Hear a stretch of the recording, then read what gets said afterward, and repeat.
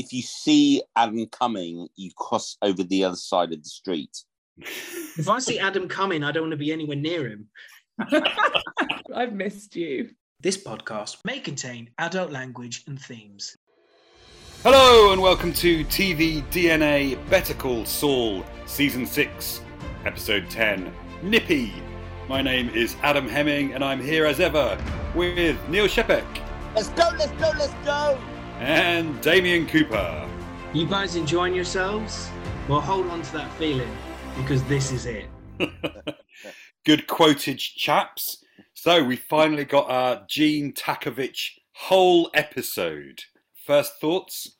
Yeah, I'm being slightly smug, but I did predict that we'd get at least one of these. I do feel we're going to get some more, because a lot of the storylines from Better Call Saul have been completed. So I wonder whether we're now going to be in Gene land until the end of the series. I know I'm jumping right to the end of the episode, but when he pulled that, what looked like it would have been a colourful shirt and a colourful tie out, I wonder whether, like, all the colour's been drained from his life as Gene and he wants to go back to Saul. I wonder whether there'll be a tornado when Kim comes back into his life and they go to the land of Oz and it all goes full colour again.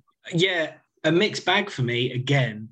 I'm glad we got an episode with Gene. I love the new people we met. Carol Burnett, Jim O'Hare, is it? Who's also an absolute legend for those who have watched Parks and Rec. Another Slipping Jimmy. Indeed, yeah.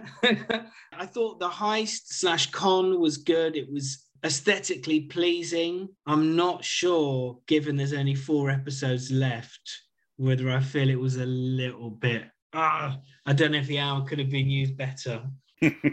Yeah, it was interesting. I think I had that maybe as an initial reaction, but having reflected on it a bit more, it was fascinating to see Gene becoming more Saul again. I think this links back to what Neil was saying at the end of the episode. And I wonder, I mean, he puts that shirt and tie back. He considers it, doesn't he? But then he places it back on the rail. And it's like he's played a bit with... You know, Saul Goodman hasn't left him. They're still in there. The con is still alive within him. But it felt like at the end of the episode, he was turning away from that a bit. This episode showed that Jimmy, which I will continue to call him, even in his Gene persona, he's absolutely capable of a con. But in this instance, it was desperation to get Jeffy, the taxi driver, away from him and to cover his bases. It feels like he's still living in a land of no colour.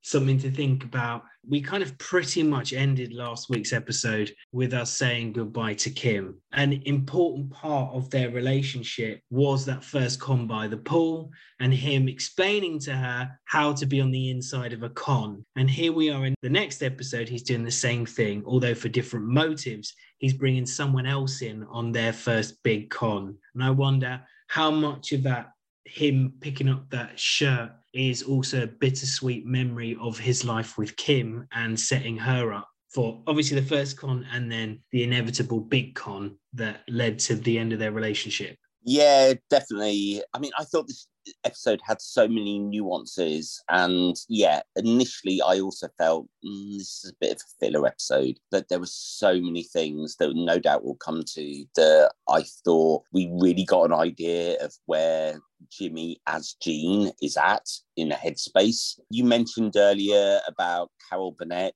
I mean, amazing actress, person. You know, I've got huge memories of her playing Miss Hannigan as a kid. I thought she was absolutely amazing in this episode. Yeah, I didn't really know Carol Burnett that well. I think she's much better known across the pond in the States, right? But when I did a bit of digging and research and yeah, an incredible career, you know, a trailblazer in so many different ways. She was brilliant in this, absolutely brilliant. Should we dive into the episode then and see what pops up? So we start with Marion, Carol Burnett, who is shopping. She's proven to be fiercely independent, not wanting any help to get the can off the shelf. And she's pootling around in her mobility scooter. She meets Gene putting up missing posters for Nippy, his dog. I just want to quickly jump back to a small detail when she went to get her pastrami, I believe, and she tried a little bit of the Wisconsin cheese, did you happen to see what the brand of Wisconsin cheese was? It was Schnauz Farms. And obviously Thomas Schnauz is an integral part of the Breaking Bad and Better Call Saul world. Oh my God. No, I hadn't picked up on that. Remind me who Thomas Schnauz is? He has directed quite a few of the episodes of Better Call Saul, and I believe Breaking Bad too. Is there a Breaking Bad too? Hi everyone, fact-checking Damo from the future here. Obviously, Thomas Schnauz has directed episodes of Better Call Saul, including the critically acclaimed episodes Pimento in season 1 and of course Plan and Execution, but he is primarily known as a producer and TV writer with phenomenal credits, including, as I said, Breaking Bad, Better Call Saul, The X-Files, The Lone Gunman, Reaper, and Night Stalker. I've got a feeling he directs the next one that's coming up. Oh, wow. Now you mention it. So yeah, so we get the first reference to the title of the episode, Nippy, as in the name of his dog. And then we get another one when Gene nips the cable at the back of the mobility scooter, which was very confusing to me at the time. Marion's stuck in the snow. Gene offers to help push, and eventually she agrees. And then as he's going to put the scooter into neutral, he nips the back of the cable with some snips. I mean, we find out that Nippy isn't real, and he makes up a nice, happy ending when he talks Marion at the end of the episode. But also, I looked it up. Nippy means nimble and speedy, and obviously the whole not heist, but the robbery, etc. There's been a lot of nippiness and nimbleness, but it also means chilly, which obviously fits in with Marion getting her scooter stuck in the snow. What's really interesting is that Marion says, and when she hits the ice, she says, "Oh, it wasn't like this when I came before." So while she's been in the shop, Gene has obviously found some way to make that little patch icy, so she's definitely trapped. That is amazing. I mean, Jimmy has always been great with elderly people. I mean, we've seen that throughout the whole thing. And so his charm, and we obviously find out then that he's after Jeff, the cab driver. So maybe we should now grab a glass and sit down with Marion. But before that, I wonder, Adam, because I know this is the kind of thing you love. What did you think about the amended title sequence? Yeah, this was interesting, wasn't it? It went to a kind of a blue screen, like it had been cut, and then we saw the sort of, I don't know what you'd call it, how you'd describe it. But yeah, it was definitely divergence from what we're used to. Did you see the little frame before that, before the blue screen? It was a mug falling from a table onto a floor, and on that mug it said, "World's Greatest Lawyer." Yeah. The Fall of Man. Very good stuff. We've alluded to this already, but turns out that Marion is Jeff's mum. It did make me initially regret not watching all of the Gene Takovich bits that we'd had previously. We can see the Albuquerque air freshener in Jeff's cab, and we learn that Jeff hasn't turned him in, even though he knows that he is Saul Goodman. And then after this awkward moment, when Jeff walks into the kitchen to find Gene and Marion sharing a drink, he sells him the game. He'll show him how, and then they're done. But before that, when he sits down and Marion tells Gene that Jeff drives cabs, the first question he asks is, "Oh, have you ever driven anyone famous?" And of course, in that Gene Takovich, I think season 4, is it? Or maybe it's season 5, open, when he accosts him in the mall, he says, "I know you, you're famous. You were everywhere in Albuquerque." So I thought that was quite a nice little veiled threat. You're absolutely right to mention the game, Adam, because that seems to be a huge theme within this episode, and also a huge theme for Jimmy, Saul, Gene. You know, he talks about how Jeff wants the cars, the clothes, the girls. There's a sort of addiction there, but it's also an addiction for Jimmy. And we see that with him being tempted by the shirt and the tie at the end of the episode, which probably I'll mention many times over this podcast. But we see that there. And Jimmy says, "I will show you the game, then we're done." In following the whole episode, I felt that was a really prominent line. Yeah, there's a big power play, isn't there, by Gene, turning the tables on Jeff, certainly by the end of the episode when he lays out what crimes that Jeff's actually committed. You know, he now has leverage that he didn't have before this episode. But they also mention the game throughout Breaking Bad, throughout Better Call Saul. You know, that's a regular term. And it's not just the kind of con stuff that Jimmy does. It's also the cartel, Walter, Jesse. You know, the game is constantly mentioned. Yeah, it actually is more usually referencing the drug trade, you know, being in the game. We see Gene at home. A couple of key things happen here. He's listening to the police scanner, which feels like very much a Saul thing to do. I don't know if you have any thoughts on what he's listening for, but he also finds his Saul Goodman ring in the shoebox. You say Saul Goodman ring, that's Marco's ring. So do either of you remember Marco from season 1? So yeah. Marco was his mate who he did scams with. And I looked back at the episode called Marco, which is episode 10 of series 1. And right at the beginning, there's a scene where he meets Marco and he's saying he's going to Albuquerque and his brother is helping him out. His brother's saving his life. And Marco's saying, no, you're a con guy, you shouldn't give up this life. Jimmy is absolutely certain that he's going to make the most of his brother looking after him. And obviously later on in this episode, there is a mention of his brother who's dead, which we'll get to, no doubt. That ring has huge significance. Yeah, but I think it's also then he wears it as Saul. He's given that ring as Jimmy, and by the time he's officially Saul, he is wearing that ring, right? Because Marco gives it to him as he's dying and says, this has been the best week of my life, because they've run an old con after however long Jimmy's been out of town. But no, I'd forgotten that it was Marco's. That was a good catch, Neil. Like I say, for what initially felt like a fill-in episode, ended up being so nuanced, and the writing and what they've set up, or at least what they've gone back to, is just amazing. Did you notice what else was in the box? No, go on. Oh, yeah. Jimmy postcards and matchboxes. I didn't see it. I saw pictures and I saw a passport and I saw the ring, but I don't think I necessarily saw everything. So if you guys say you saw other stuff, then that also then, links into what we were saying for that shot at the end of the last episode where we saw inside Saul's drawer, which is not a euphemism. No, he's holding on to his previous incarnations. I mean, that's very clear. I've got a euphemism coming. Quickly, can we talk about... hold on to it. I'm not sure I want to see that, Adam. The police scanner stuff. Why do we think Gene's listening to the police scanner? So make sure he hasn't been made. He's wanted by the FBI, right? So I think he's just listening out to make sure he doesn't hear someone say, we're sending a presence to whatever his address is, which is why I think when he then, having sorted himself out a cocktail, maybe, is it a gimlet? I think he's made himself, I don't know. And he's kind of just gone, no, fuck this, I'm in. So that's when he closes it off.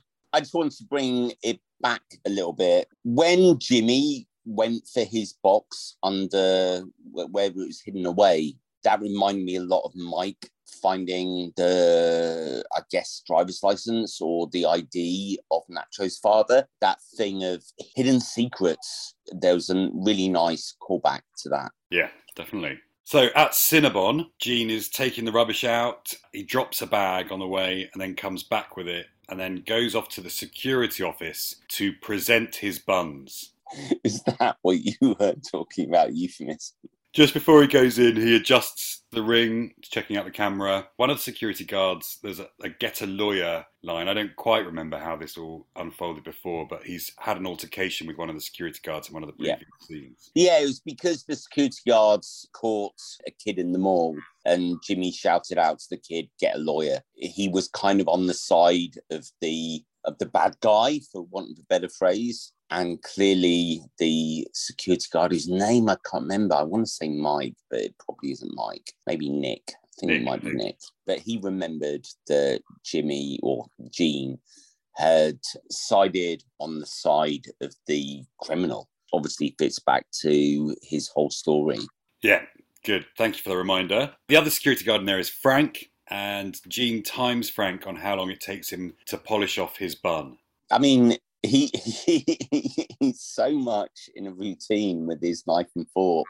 That was really cleverly done, and it was a really kind of slow tale with that being set up, but we definitely got some results from that. Yeah, what I really enjoyed about that was, first of all, the line of, do I detect Cinnabons from off screen, which I thought was really good. But no, I like when he said about Scout's honour, and Jimmy didn't do the classic 3-finger Scout sign. He just crossed his fingers, which I thought summed Jimmy up quite nicely. I also loved how he learned the game, to come back to the game. He learned this game that Frank follows, and also how initially he just fumbled his way through. Oh, what's up with him? Oh, damn straight. Oh, nice. Thumbs a breaker. Like he came up with so many things to try and keep the conversation going. And then eventually he did his homework. Yeah, so we get one of these brilliant montages where the sequence of him leaving the store and putting the rubbish out and taking the buns to the security guards, timing them and all of that stuff. This is repeated again and again. As you say, he's making notes on football games. So he's got conversational things to drop in. Just a brilliant split scene to show this happening again and again and again. And we also catch the SG was here graffiti on the wall. Yeah, that was a really nice touch, because I did think about obviously that scene where he gets locked in the bins, and he sees that sign. He thinks this is the only way out of here. And it says, warning, the exit is alarmed. And he thinks, well, I can't be connected to the police again. So it's nice to see him, as he gets his mojo back, making those things, not being so fazed by stuff. I quite enjoyed, was it the second or third time when they called him Gene, the Cinnabon machine? And as you were saying, Neil, the way he learned how to talk about, I'm assuming it was American football, but I could be wrong. But just that first scene was kind of classic bluffing of sports chat.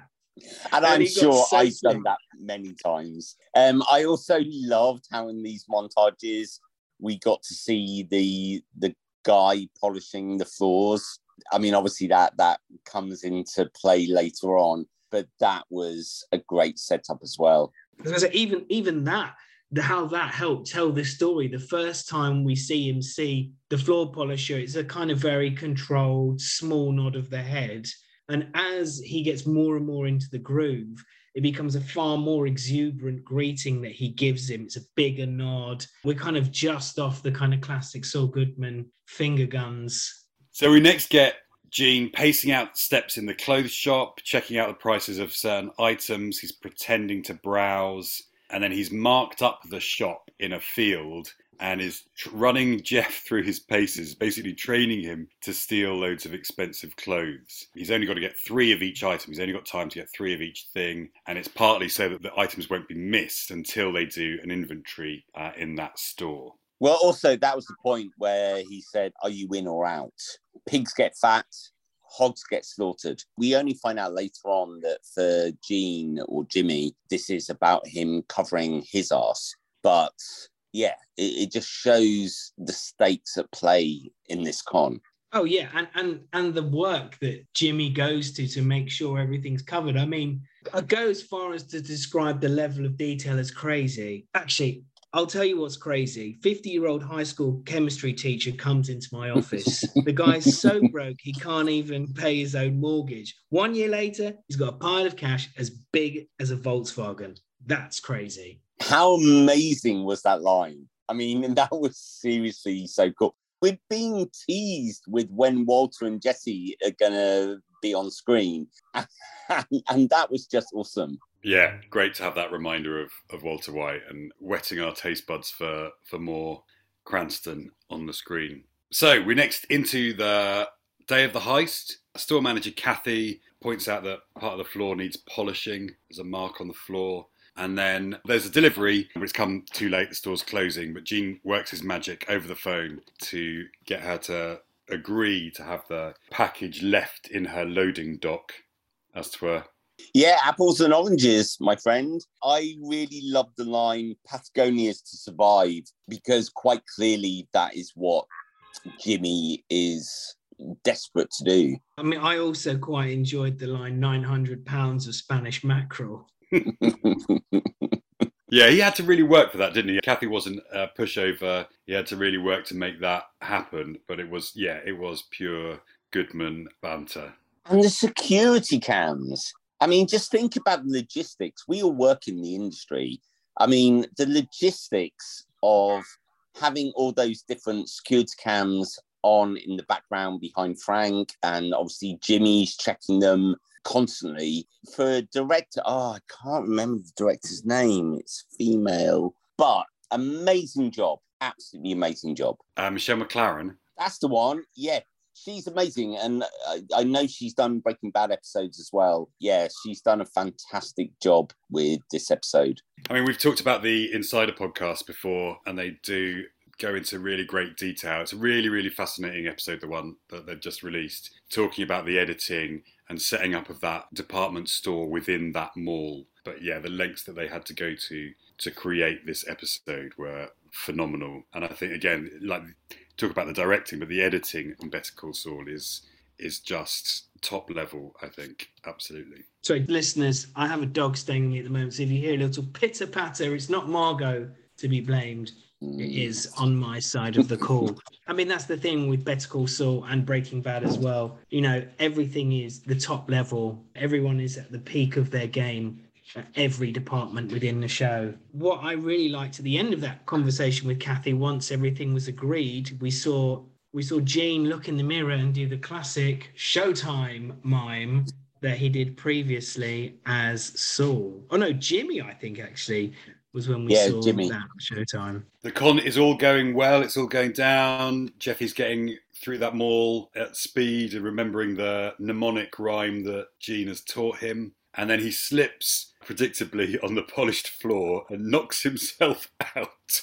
Wow. And the improvisation that Jimmy does is just stunning, and for me makes the episode, because he talks about Jimmy's life, that he's got no parents, he's got no wife, he's got no, and there's a big pause, but he's got no brother. And it was like he was improvising, but using, I guess, something that's true to him, which I guess as performers ourselves, if we ever improvise, we will use our own kind of life. But I just felt that monologue was stunning, and it reminded us of where Jimmy is as Gene. That's what put this episode into place and why it wasn't just a filler. To second what you're saying there, the deftness of that performance, because initially it's quite comic, isn't it? He's like, oh, look at me, definitely look at me, don't look around, look at me, which is all very funny. And then, that when he's like, shit, I have to go deep, I need something to keep this going. And then for him to say, as you said, my parents are dead, my brother is dead, I have no wife, I have nothing. And then the security guy's like, oh, well, everyone has bad days, it's okay. Not me, but I mean, other people do. He also mentions he's got no kids, he's got no friends. He says that he's less than a ghost, he's a shadow. I mean, it was heartbreaking in many ways. And once he left the office and he went round the corner, he broke down. You could see how much this had cost him. Yeah, the kind of context of it all was, why does he matter, Gene Takovic? Who is he meaningful to? What is he living for now? And because so much of that improvisation came from this truthful point, it really made sense of that whole episode, and that actually doing this con and this heist gave him that purpose again. And you're right, it definitely took something out of him going through all of that and speaking that out loud to somebody else, because it's obviously what he's been feeling. Yeah, I think it was also interesting to talk about that, and his kind of his actual existence maybe is that the two times we see him actually walk down that corridor from the security area is he stood in a dead zone. He can't be seen on CCTV. And the first time we see him, he's a little bit like, oh, okay, I think I can do this. Yeah, I can do this. But like you said, that second time we see him there, he's shaken. That's when, as you rightly said, we see how much it's cost him. But then he kind of pulls himself together and walks on. So let's move on. Jeffy wakes up in time. He makes it out. There's a lovely scene of him coming out the next day because he's hidden in the toilets, hasn't he? Yeah, the great scene of Jeff coming out and trying to work out whether he's got away with it or not. But yeah, and then we get Marion turning up when they're back. Jean's told him it's all over, makes them say it's over. And then Marion comes back and tells him he's been a good influence on Jeff, who had some troubled times in Albuquerque. Once she mentions that he fell in with a bad crowd in Albuquerque, he says straight away, "Oh, I've never been." Mention, obviously, she then says you're a good influence. And then they start talking about Nippy. And then that's when he says, after all that, a happy ending, which made me think, oh, will it be a happy ending for Jean or not? I'm still looking forward to him and Kim going to the multicolour world of Oz. We have missed when Jimmy says to Jeff and to Ricky, say it, we're done. Like, I've done this now. I've done this for you, but now you're implicated in the same way that I am. So you cannot take me to the police, I guess. And it reminded me of Mike's, tell me that you understand. It was that very firm, say it, we are done. I want to put a closure on this. And I nearly had this as my opening for this episode of podcast. I am not your friend. You see me coming, you cross to the other side of the street. Yeah, it's such a big, as I said earlier, a big power play, and he's definitely the one who's now got the upper hand, I think, in that relationship. It's certainly intimated in the Insider podcast that we're going to see Jeff again, and I wonder, given the reference to his time in Albuquerque, whether that will be in colour or in black and white. Well, also they said on that episode of The Insider that all the directors, I'm guessing for the second half, or maybe this was just for the beginning of season bits in previous seasons, had a masterclass from Pete and Vince as to how to film in black and white. So I think that means we are going to be in black and white for a while longer, because at the moment, is there much need to go back to this time of Saul? Probably not. I don't think we will see it next week, but maybe the week after. I agree with you, Damo. I think we are definitely going to see Gus and Mike again before the end of Better Call Saul. I don't know in what context or why. I don't think we will lose them completely. And I definitely think that, well, obviously we know we've got the Walter White and Jesse Pinkman scenes. I think they've confirmed it's 3 different scenes that they appear in. So we know that is coming. It'll be interesting. I'm really curious to see how much Jean we get and how much Saul, and whether we get any Jimmy even over the final 3 episodes. Only 3 more to go. It's going to be the end of an era. What if we come to that final scene where they meet and almost Disneyfication or as you said, a Wizard of Oz, where he turns to her and says, Kim, and she turns to him and says, Jimmy? And he says, yes, Jimmy. If you predicted that script, I love you to pieces. I mean, yes, romantic in me. Any final thoughts or predictions then for these final 3 episodes?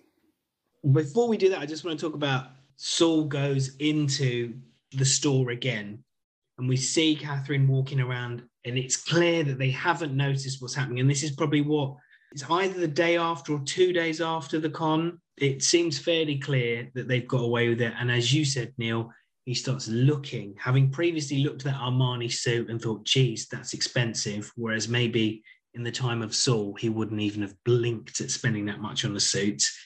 And we, as you said, we see him pick up the shirt, the gaudy tie. Even though it's in black and white, we know it's gaudy, and it's all done up, and he leaves it on that rack. And I was thinking, how many times have we seen racks full of shirts in this season? We've seen Howard in his racks of shirts. We've seen Gus in his racks of shirts. And obviously countless times we've seen Saul's racks of brightly coloured shirts. Who had the best rack? I completely agree. As I said earlier, I hadn't realised until the end of this episode that the black and white was all about draining the colour from his life. And obviously we've had gaudy suits and gaudy ties and shirts, etc., in the past when he's been in Better Call Saul era.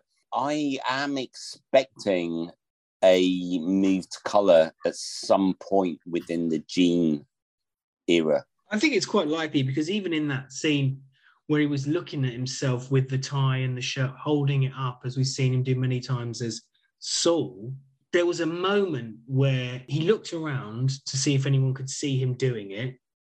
And then he saw they weren't, and he allowed himself to enjoy that moment of working out what would I look like with this loud shirt and tie, and him kind of being like, well, I could be Saul again, couldn't I? But who is he really? I mean, surely that's the big question for him as character. We've got 3 different versions of himself. Who is he really? And who does he want to be out of those 3? Who do you think? Well, as Gene, we've seen he has the skill to make a security guard last up to 3 minutes, 18 seconds. Yeah, no, I've done that before. It's not an easy job. He's had to leave Saul Goodman behind, and it was a decision to leave Jimmy McGill behind. I could certainly see, as Damien alluded to with his beautiful imagined dialogue, him deciding to return to being Jimmy again. Well, that would be nice, but I think as we've seen with everyone in this show who allows themselves to lead a con, that it's like moths to a flame. They can't ever fully leave it, even if it brings about their destruction. And we've seen Jimmy completely destruct and have to shed off that skin to become Saul. He's had to shed off another skin to become Gene. Kim has destroyed her life as it was because of the con. Jeff is now hooked, probably, without the actual ability to do it on his own. I don't know. Can he fully walk away from the con or not? Well, hopefully we'll find out. Or maybe we won't. Maybe there'll be an open end and maybe another spin-off. Well, if it's as good as this spin-off, that would make me unbelievably happy. But at the moment, I feel like I'm ready for the end of Jimmy's story. They did say, actually, didn't they, Adam, in the Better Call Saul Insider, that in many ways they filmed the perfect pilot for a Gene show. So I think, obviously, instead of Better Call Saul, I would posit that the show should be called Gene, the Cinnabon Machine. But do either of you have any other ideas for what they could call that show? I think you've got the perfect title, Damo. Genius. Would you say it was? And speaking of genius, we've just been joined by Grace Chapman. Hello, Grace. Hi, guys. How you doing? Hi, Grace. Hi, mate. Yeah, we're all good. We've just finished off talking about the latest episode of the brilliant Better Call Saul, and we're all thoroughly enjoying that. But yeah, how have you been? What have you been up to? I went to a festival this weekend and I'm now just deep in a work hole. But have you been geeking out hard? We have been geeking out hard. Okay, so let's cover then what else we've been watching. Grace, do you want to go first? So I've been watching 2 things this week. The first is something called Love Life, which is series 1 is on Netflix. It's starring Anna Kendrick, and it basically maps out this woman's life through her romantic relationships, whether it's one-night stands or long-term partners. And it's really good. I'm really enjoying it. I think if you enjoy these 2 are also on Netflix, like there's one called Easy and there's one called Love. They're kind of romantic comedies, but they're kind of easygoing. And if you like those 2, you're going to love this. It's really great. I mean, some of the men who can't go, they are awful. So that's really fun to watch. And I've never been a big fan of Anna Kendrick before. I've always sort of felt a bit meh about her. But actually, she's brilliant in this. She's so good. And it's just super relatable, really funny in the right places, some really lovely moments. If you like any of that anthology series, romantic dramas, anything like that, then it's really fun. And it kind of lives in that mumblecore trend, but the script is much better than that. And series 2 is on iPlayer, so I'm definitely going to carry on through. I love Anna Kendrick. I'm definitely going to watch that on your recommendation. Great. That makes me happy. Yeah, it's really good. I'm really enjoying it. And it's just kind of like light, it's not too heavy. It's heavy when it needs to be. But yeah, some great moments with some very cringe men, which is always fun to watch. Have you caught any of Everything I Know About Love, Grace? That was one I was going to recommend for you. Yeah, I did watch the start of it, and I have heard on previous podcasts some of your thoughts on it. I mean, I think it's really hard to write people in their 20s about them being incredibly annoying. And actually, what this Love Life does is actually just about manages to do it, which was really nice to see, because I found Everything I Know About Love, the script, just a bit at first, but I think it gets better as a series. So I think if you loved Everything I Know About Love, then this again is definitely something you should look up, because I think it's a bit better. It does it better. Cool. What else have you been watching? Well, totally different thing. I watched a documentary on Netflix called How to Change Your Mind. Have anyone heard of this? I was going to, but I just couldn't bring myself to watch it. Sorry, it's a terrible joke. It's all right, Damo. I've missed you. It's basically a short documentary series about psychedelic drugs, and it's based on a book of the same name, and it looks at some of the maybe slightly overlooked like health properties of psychedelic drugs, if, caveat, done in a responsible way with a medical professional nearby. They look at things like LSD and ecstasy and how it can really help people with anxiety and depression and, strangely, addiction if it's done properly with like psychologists on hand and everything. And I just found it really interesting because obviously growing up, you just get told, do not touch them. And I'm not saying, I'm not condoning any drug use, but what I am saying is that narrative sometimes takes away from any of positive stuff about them that research can show, and that if done properly in a controlled, safe place, they can be like transformative to people's lives. There was a guy who had a cluster headache for years and years every day, and he took LSD once and it basically went. It's all right, Grace. I can give you a number for you to call. I knew I could rely on you, Neil.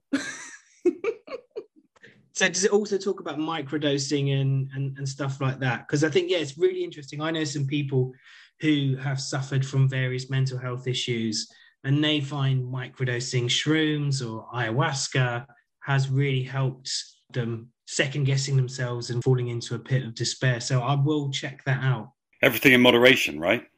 Well, I condone that. Yeah, me too. But it did make me think, like, God, do I want to try LSD? Everyone's shaking their heads at me. Only insofar as I don't think I could either. There's some other drugs I wouldn't necessarily be so worried about taking, but anything that's hallucinogenic scares me. Yeah. Yeah, I think what's good about this documentary is I think growing up, you're really peddled a certain narrative very hard. And actually what's good about this is you can watch it and then sort of make up your own mind about them. It's very specifically about psychedelics, which I think is important. But yeah, so those are two things that I enjoyed this week. So I'm on episode 4 of Miss Marvel, which I imagine only Adam may have been watching as a Marvel fan. I'm loving it. I'm absolutely loving it. I'm looking forward to watching the rest of the series. How far have you got, Adam? I have finished it. Yeah, it's really, really good. Highly recommend Miss Marvel. Lots of interesting news came out of Comic-Con San Diego. The biggest one I'll give you is that there's going to be a Daredevil series, a Disney Daredevil series. There was a Netflix one, but Charlie Cox is coming back as Daredevil, and it's going to be an 18-episode series. Wow. So we're going to get a whole load of Cox on our screen. Well, I can't complain about that. I'm really looking forward to it. I just wanted to check in with this show. So is it so what's an old woman that goes around solving murders during afternoon teas? Is that what Miss Marple is? No, it's Miss Marvel.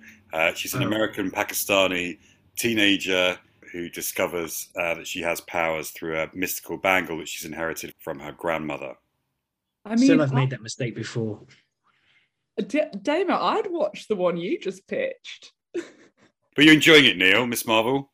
Yeah, no, I am. And I guess I'm a bit of a fan of teenage TV series. I've loved Sex Education and others. I was initially a bit, oh, is this a bit too teenage for me? But after a couple of episodes, I was just hooked. I loved it. And of course, Matt Lintz, who was Henry in The Walking Dead, is I think he's really, really good in this, actually. Really good.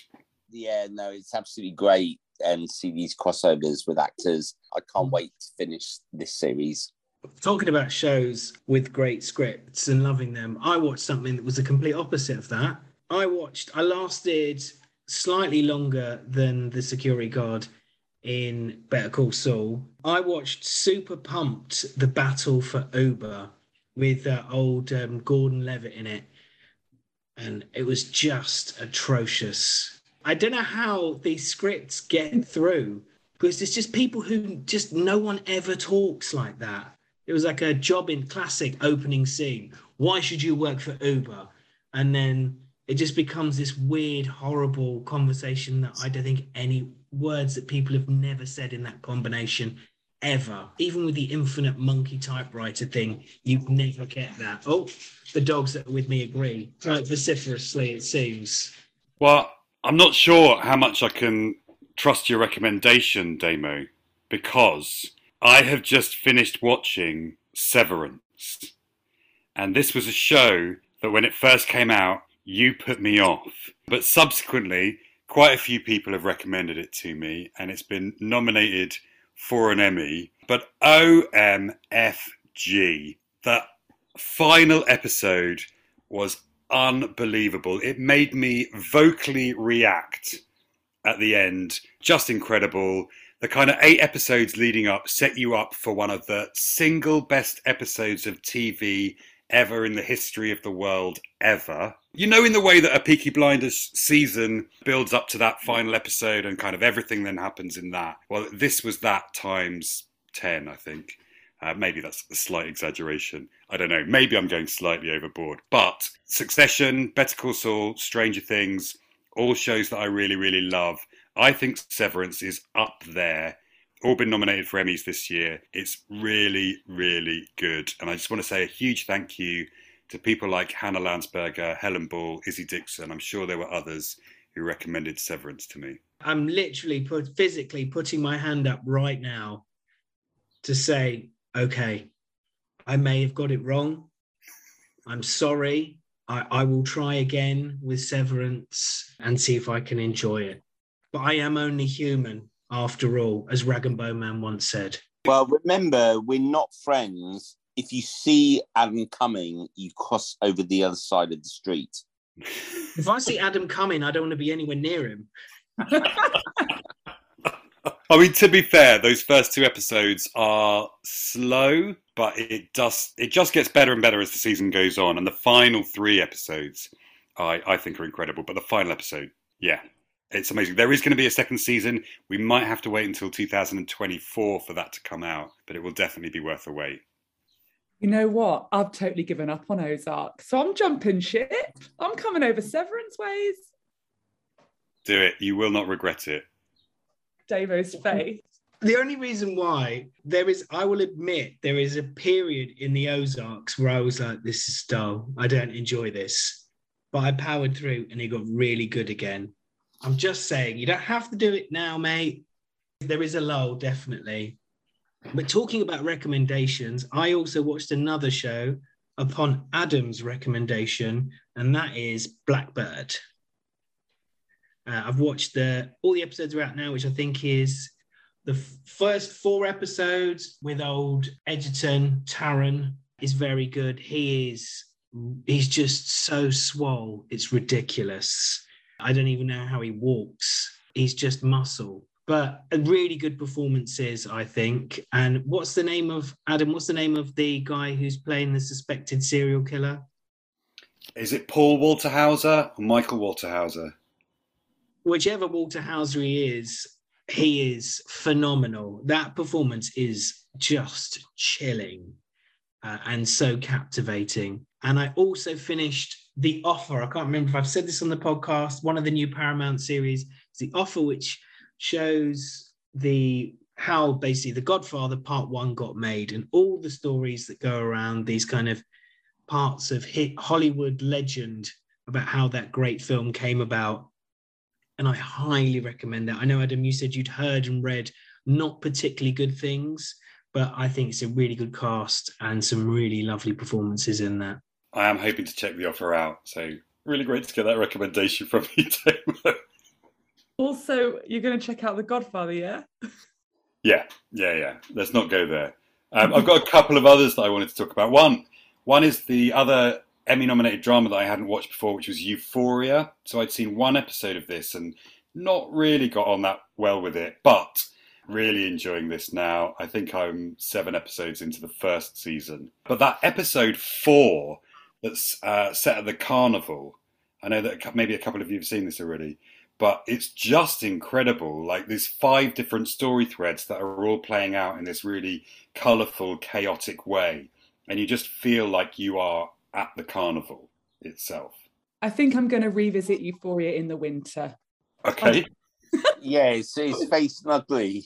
No, because I found when I watched it before, to be honest, I found maybe I wasn't in the right place for a lot of the like very dark themes around it. I just wanted a bit of lightness and happiness. So I'm going to lean into the winter and I'm going to revisit Euphoria. Yeah, it's another teenage focused story. I've really enjoyed it. I can't actually remember what episode I've got up to, but I'm definitely gonna, now that school's over and I've got some holidays, I'm definitely gonna watch it.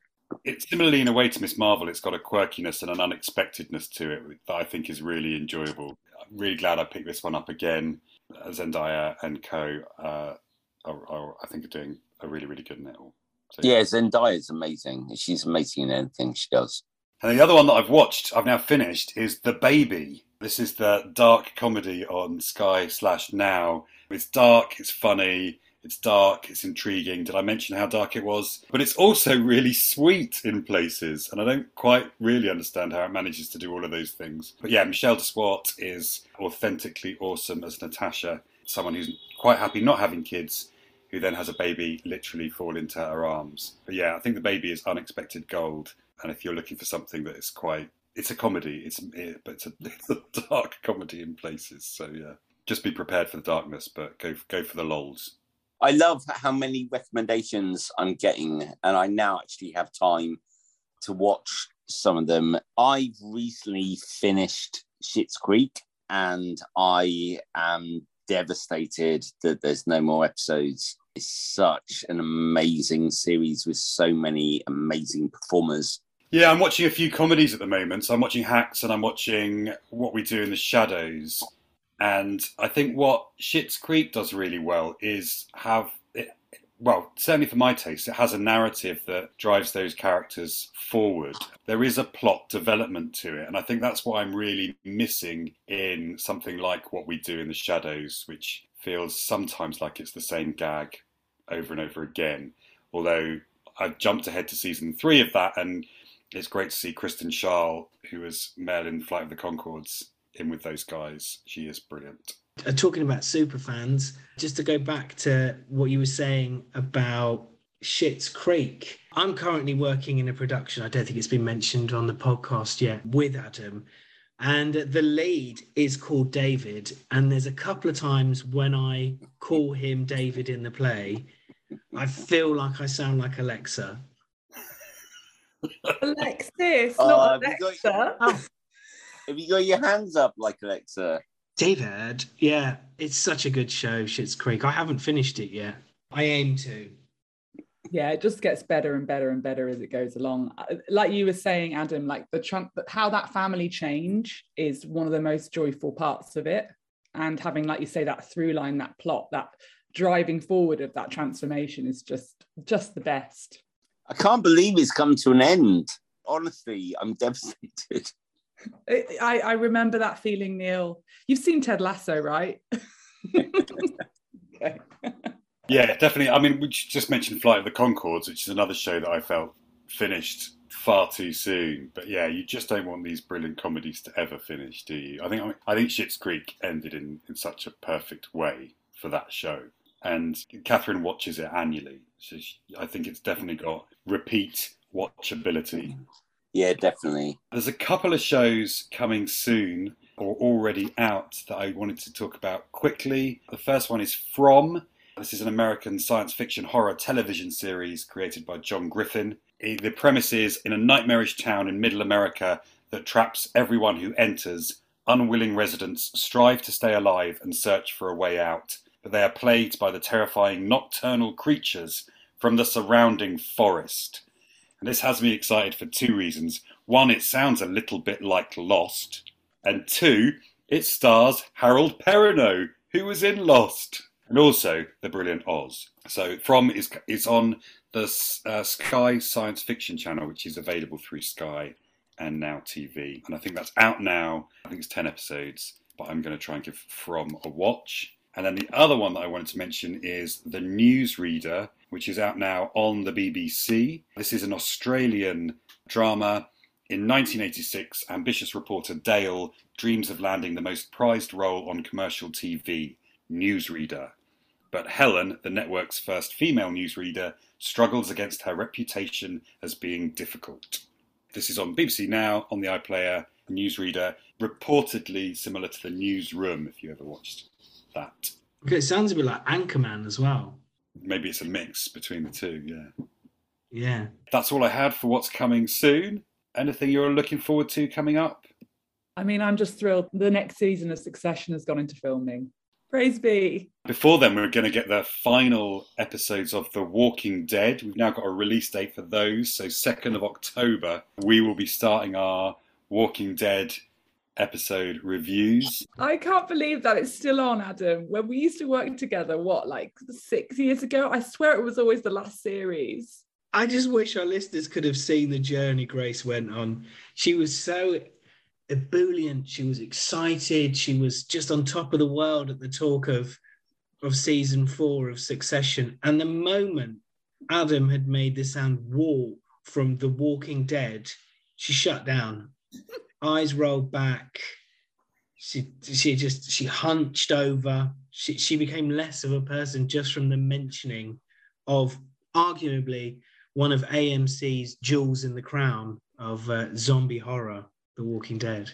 But you have got 2 months if you want to catch up on the however many seasons there have been of The Walking Dead, Grace. Then you could join us on those podcast episodes. I'll think about it. So what can people do if they want to tell us what they're excited about watching, or indeed what they have been watching? Right, okay, well, you can find us at TV DNA Pod on Instagram and Twitter. You can find us TV Space DNA in the Facebook search bar, or just Google us, for goodness sake. It's 2022 TV Space DNA Space Podcast. There we go. Well, thank you very much, all. It's been a pleasure, as ever. We'll be back next week to talk about Better Call Saul, and hopefully we'll see you again soon, Grace. Absolutely, yeah. True by Neil. Cheery bye. I'm hoping for a happy ending, like with Nippy. And Damo, I'll see you in about just over 3 hours for the second performance of David's play. Tickets available at www.space.org.uk. Some audience members described it as very funny. Wait, is that the show that is, well, it's already sold out one night and is already limited tickets others? Yes. But you can catch it online. You can get the live stream. Will be available on demand for a couple of weeks after that as well. So even if you were listening to this in mid-August of the year 2022, you probably still could get online access to it. Oh, that sounds rather reasonable. Well, indeed. Well, bye-bye for now, everyone. Bye. Bye. Why did you put yourself on mute straight away, Grace? Actually, because I wanted to eat a crisp. I thought you were like, oh, all right, it's me then. That was your way of it. I'm not doing the socials. Off you go, Dame. I'm eating my crisps.